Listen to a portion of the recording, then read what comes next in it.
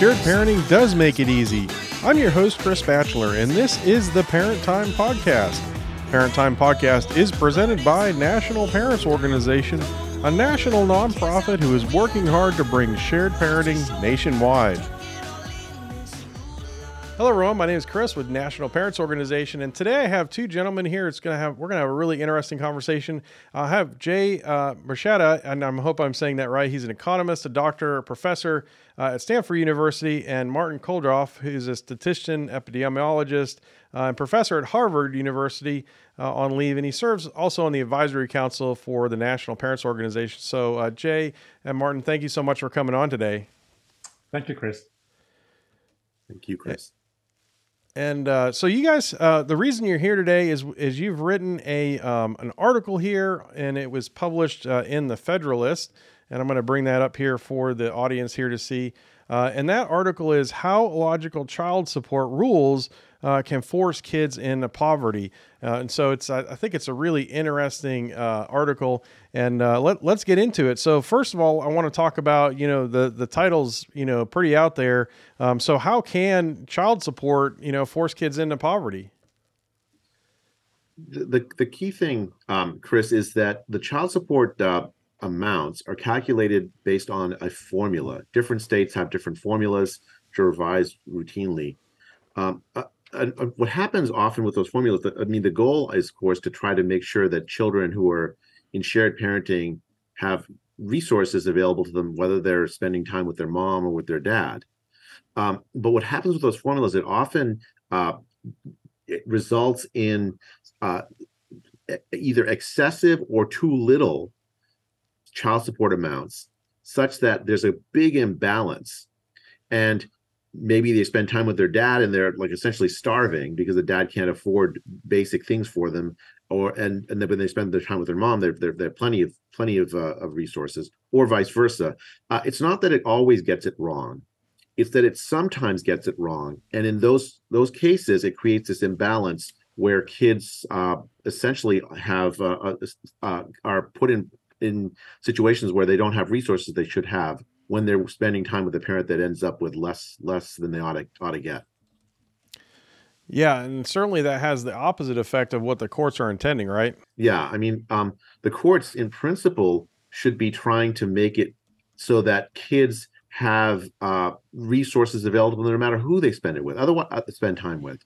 Otherwise, there are like consequences for this. Like you have incentive effects, right? So you can get situations where if a parent spends a little bit more time with with their kids, the child support amounts don't change very much, and so that they end up they have a disincentive to want to spend more time with their kids. They essentially penalize for spending more time with the kids.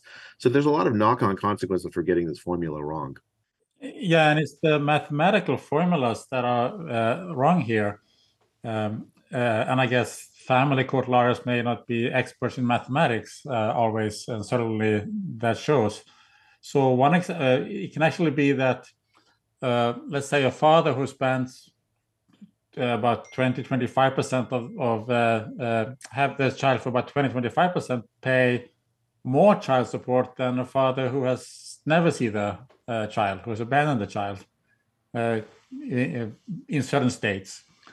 Other states, for example, in many states, we have the example for Mississippi, but other states are the same. If you have a father who has two children with different mothers, it could be that the mother who makes more money gets more child support, and the mother who makes less money gets less child support. So in that situation, the wealthier mother should get less, and the poorer mother should get more, because there's no reason that the father should give more money to the child who has a mother that's much more wealthier. One absurd example is from Connecticut, where suppose the father makes $42,000 a year and the mother makes $30,000 a year. What do you think that the child support would be in that case? Well, it's $12,103. So it just reverses. So that's if they have 50-50 custody. So they have the child the same amount. Before child support, the father makes $42,000 and the mother $30,000, but then there's over $12,000 in child support. So after child support. The father makes less than 30,000, the mother has more than 42,000. So these are absurd examples where the mathematical formulas are simply wrong. And you starve the child in one family to feed them in the other, or in the case of Mississippi, you starve the child with the poorer mother to feed the child who has the wealthier mother. Yeah, it certainly is not a fair system at all. And I think I've seen other examples where, particularly if there's a big differential between the mother and the father's earnings, that the formulas sort of get worse, right, as you get away from the norm from the middle. So, are there any states out there right now you think that are kind of doing it right? And I know states have very complicated guidelines and all that, but is there a beacon of hope out there that other states should be looking to? We haven't found a single state who has good guidelines. Every state we have looked at has some of these flaws, and they are linked to two things. One is how those guidelines deal with shared parenting when the child spends considerable amount of time with both parents. And the other set of flaws are when they are half siblings, where you take money from a parent who then don't have money to spend on the half siblings. So those are the two areas where there are major flaws mathematically in the formulas. But we haven't found a single state which is able to deal with this. And the states have often very similar guidelines. They sort of copy each other, and they copy the same errors that they have in the mathematical formulas. That's incredible. And from my knowledge of this, I understand from an economic standpoint, there's several different ways that the states can use as a baseline for sort of figuring up how much each family would need, right? There's different economic models, that you can use as a basis. And do you guys have a recommendation, or is what the states are using, is it a good economic model that most of the states are using? So what you're talking about is the basic child support obligation. When you calculate child support, the first thing that the guidelines does is determine, okay, if the parents make this amount of money and there are 2 children or 3 children, what is the obligation? So what is the cost of having the children? So that's the first step. The second step is to say, how much should each parent contribute to that amount? Let's say it's 10,000. So you say, okay, the father should contribute 6,000 and the mother 4,000. And then the last step is how much do each of them get, depending on what the parenting schedule is. But different states have somewhat different ways to calculate the amount of basic child support obligation. But that's not the major problem. The major problem is in how the guidelines, because it can be a little bit more, a little bit less, and that's going to increase or decrease the child support a little bit. But the thing that creates the absurdities are not in that child support obligation. It's in the way that the formulas account for various amounts of shared parenting and how they account for half siblings. So let me just emphasize that point. Different states can decide, how much children ought to have available to them, this basic child support amount. I guess different states can have have a lot of leeway over that. But just taking that as given in any state, there's a mathematical formula that decides how much each parent should contribute. It's that mathematical formula, taking as given the how much the child should get, that's wrong, and that creates all these negative economic incentives to spend time with their kids. But the companies and the states who, when they do this, they spend often a lot of time with adjusting this child support obligation a little bit up, a little bit down, even though it doesn't make much difference. But then they completely forget these other two steps, which they get terribly wrong.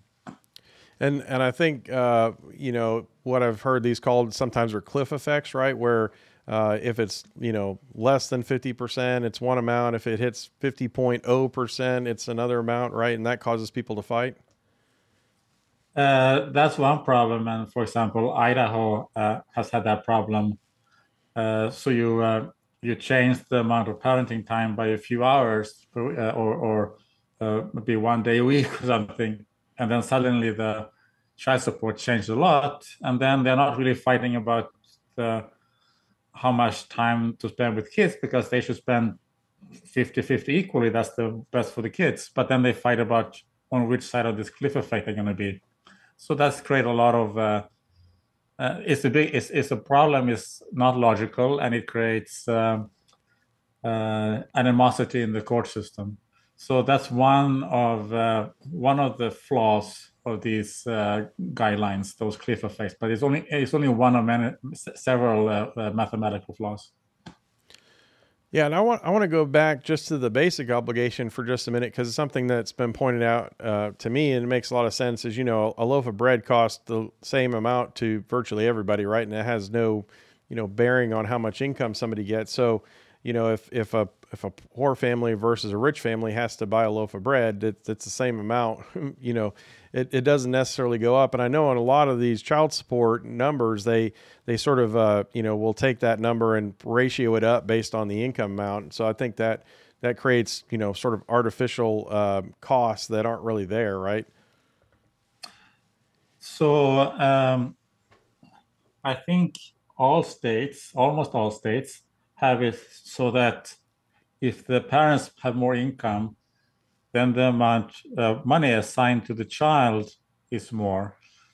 And I think bread costs the same, but there are other things where children of wealthier parents tend to have more expenses in the sense that maybe they have their own room in the house, so they have a bigger house.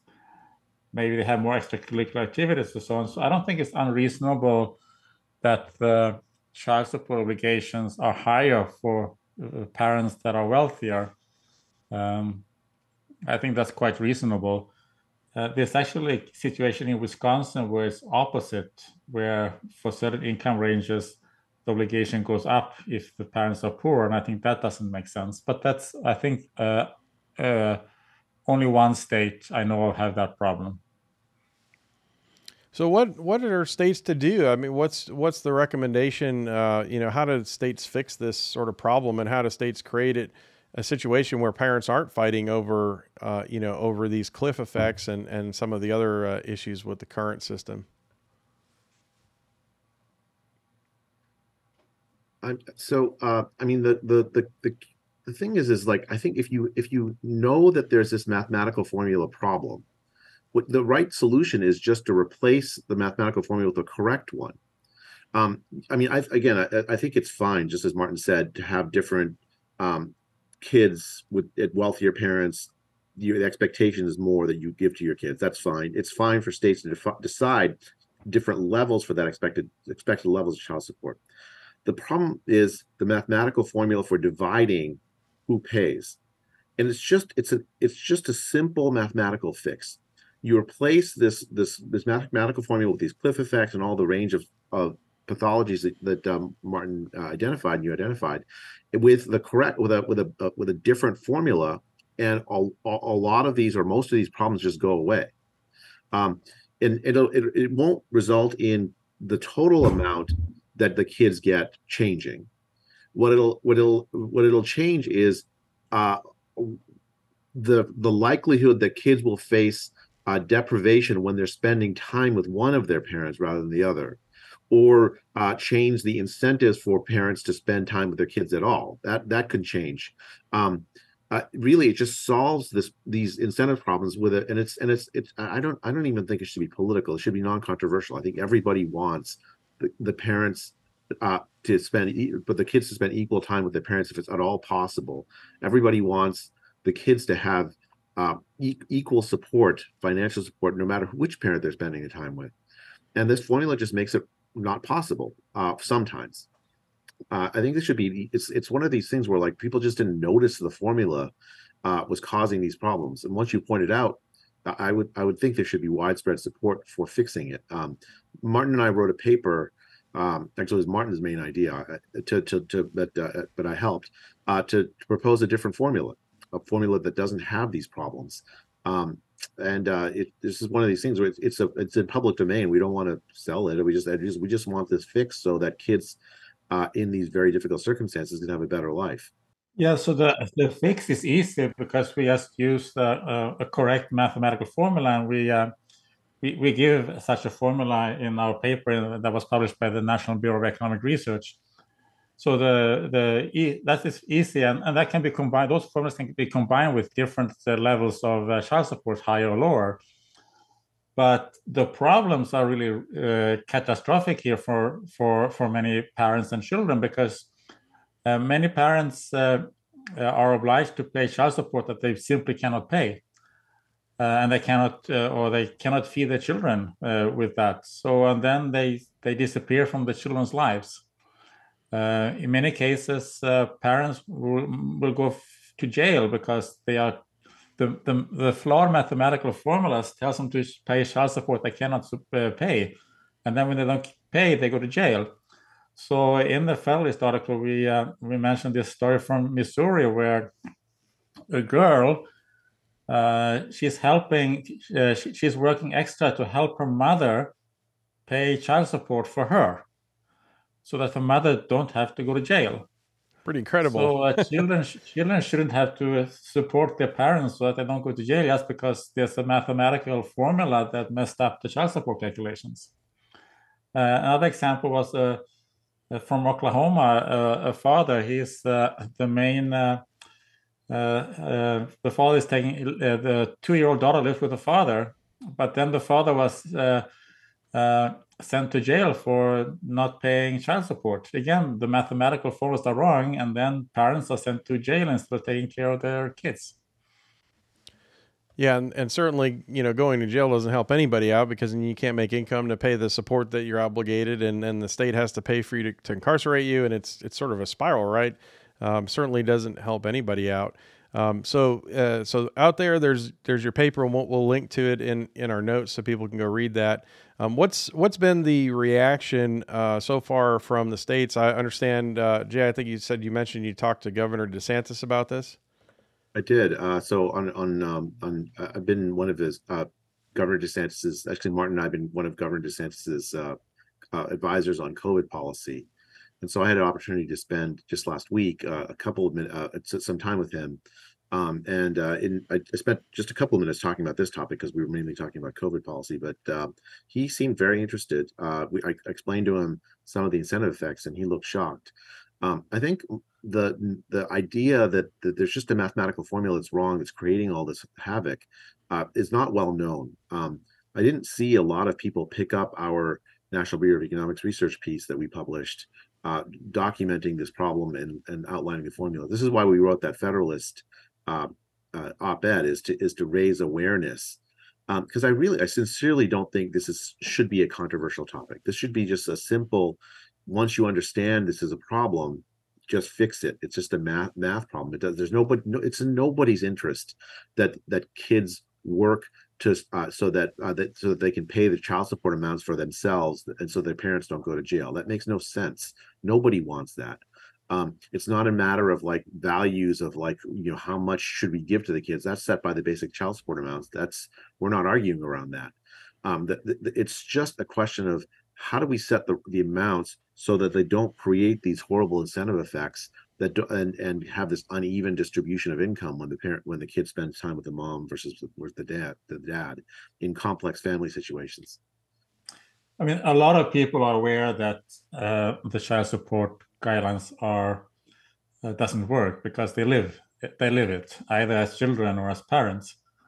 But I think very few people have realized that the main reason for it is because of mathematical flaws in the formulas that create absurd amounts. Not in all cases, because it works in some cases.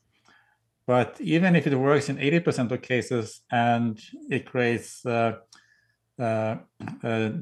in 20% cases, or even if it's 90 in 10, that's a problem, because even 10% of everybody having involved with child support, parents and children, if it doesn't work for the 10%, that is a huge problem, because that's millions of people. millions of children who suffer because of that. So it works sometimes, but it shouldn't work always. And if we have proper mathematical formulas, we can do it so that it always works. You don't get these absurd results. Yeah, certainly the consequences for that small percentage that it affects is really large, right?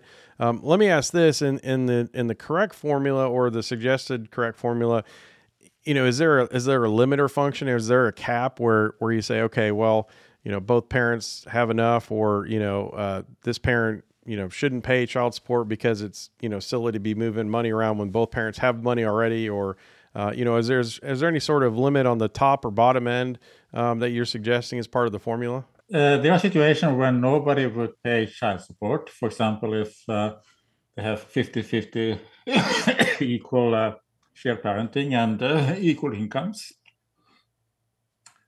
When it comes to like upper limits and lower limits, that's a decision that states will have to do at what if there's an upper limit that you don't pay ever more than this. So the formula can be combined with that, but that's for each state to do in terms of what logic they want.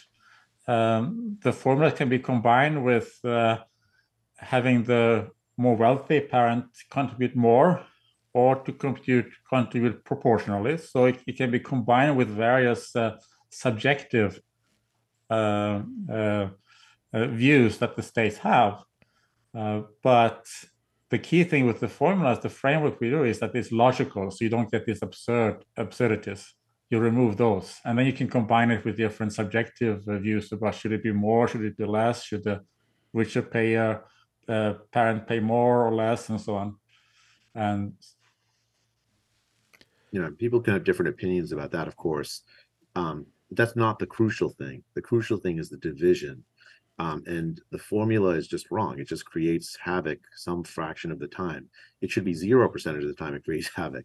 And with the correct mathematical formula, you can solve that havoc. Yeah, it makes perfect sense. Let me ask this: should there, with that, 10 or 20% of the population being affected by the formula being wrong, should there be some federal protections for families in the event that these formulas are wrong until the states can correct them? I mean, I'm open to lots of different ways to actually solve it. Like, you could have model legislation that the states adopt by themselves. That happens in many areas of state law.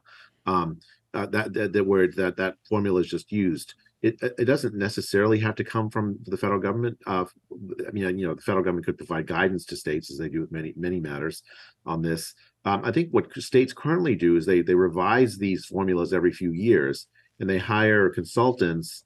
And the consultants, I'm not sure exactly what they're responding to, but so they may be, whatever happened in the state the past few years, they're like trying to like address. But the result is a hodgepodge of formulas that create different problems in different states. None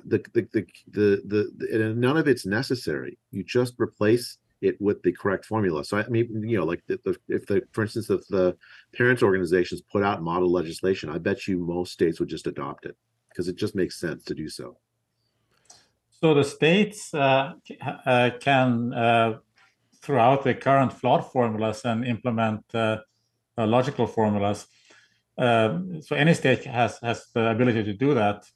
At the same time, it's the federal government who are actually mandating states to do child support guidelines and to update them every few years. And that's sort of a condition for the state receiving aid from the federal government to manage the child support system. So the federal government could just say, well, you should have guidelines, but they should follow certain basic logical principles that, for example, you don't pay more child support if you spend more time with the child. Or if you have two children, then you're not going to give more child support to the one with the wealthier ex-spouse than with the poor ex-spouse.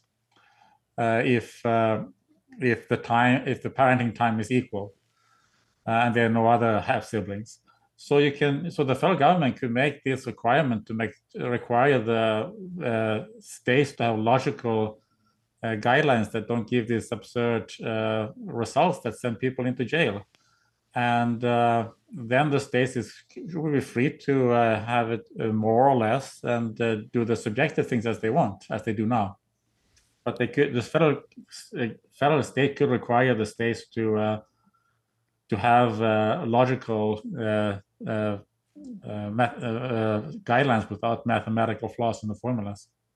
Yeah, excellent point.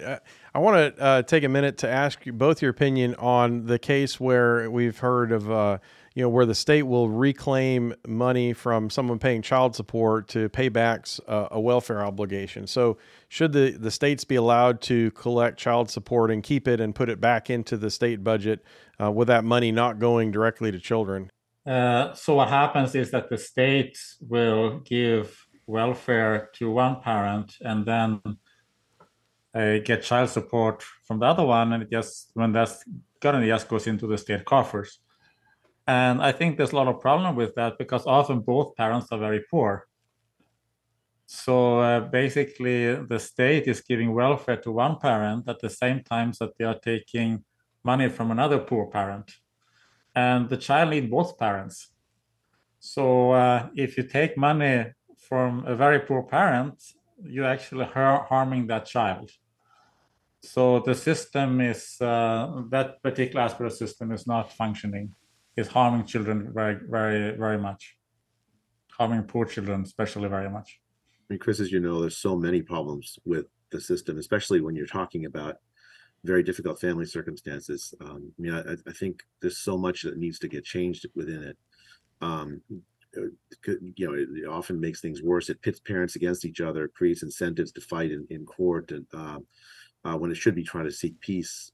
The problem is these are so many problems. I think like for us, it's kind of a one issue at a time thing. Like this one, what we've identified, I don't think it doesn't impinge on basic values, except to say we don't want to ruin people's lives unnecessarily, kids' lives unnecessarily. So that's why I think we've talked about this issue, written about this issue, because we believe that anyone of good faith looking at this will want this change. And I think it hasn't happened just because people haven't brought attention to it. My hope is that once people learn about this, that they will want this change. It's such a simple fix. So we've got any other things that you guys want to talk about before we wrap this up? We're kind of running out of time. No, thank you very much for having us. It's and for emphasizing this topic, and hopefully we can get the states to change the guidelines so that they are logically consistent without mathematical flaws in the formulas. Thank you, Chris. Really grateful to you. Well, Jay and Martin, thank you so much for coming on, and just remind us again one more time. If you're an advocate for reforming child support, and what can people do? Can they download your paper and then get that to legislators? What do you guys recommend? Yeah, the paper is in the Federalist, so they can Google Federalist and child support, and they will find the paper. It's based on a more academic paper published by the National Bureau of Economic Research, and you can search on our names and that organization. I also think that the National Parents Organization is doing great work on child support, as well as on shared parenting and other custody issues. So it's great to join the organization, and it has chapters in most states. So that's a good way to join with and collaborate with others to change a flawed system. Well, Jay and Martin, thank you so much again for coming, and we look forward to hearing more from you. And we'll get this published out on YouTube, and hopefully we can talk again sometime. Thank you. That would be great. Thank you so much, Chris.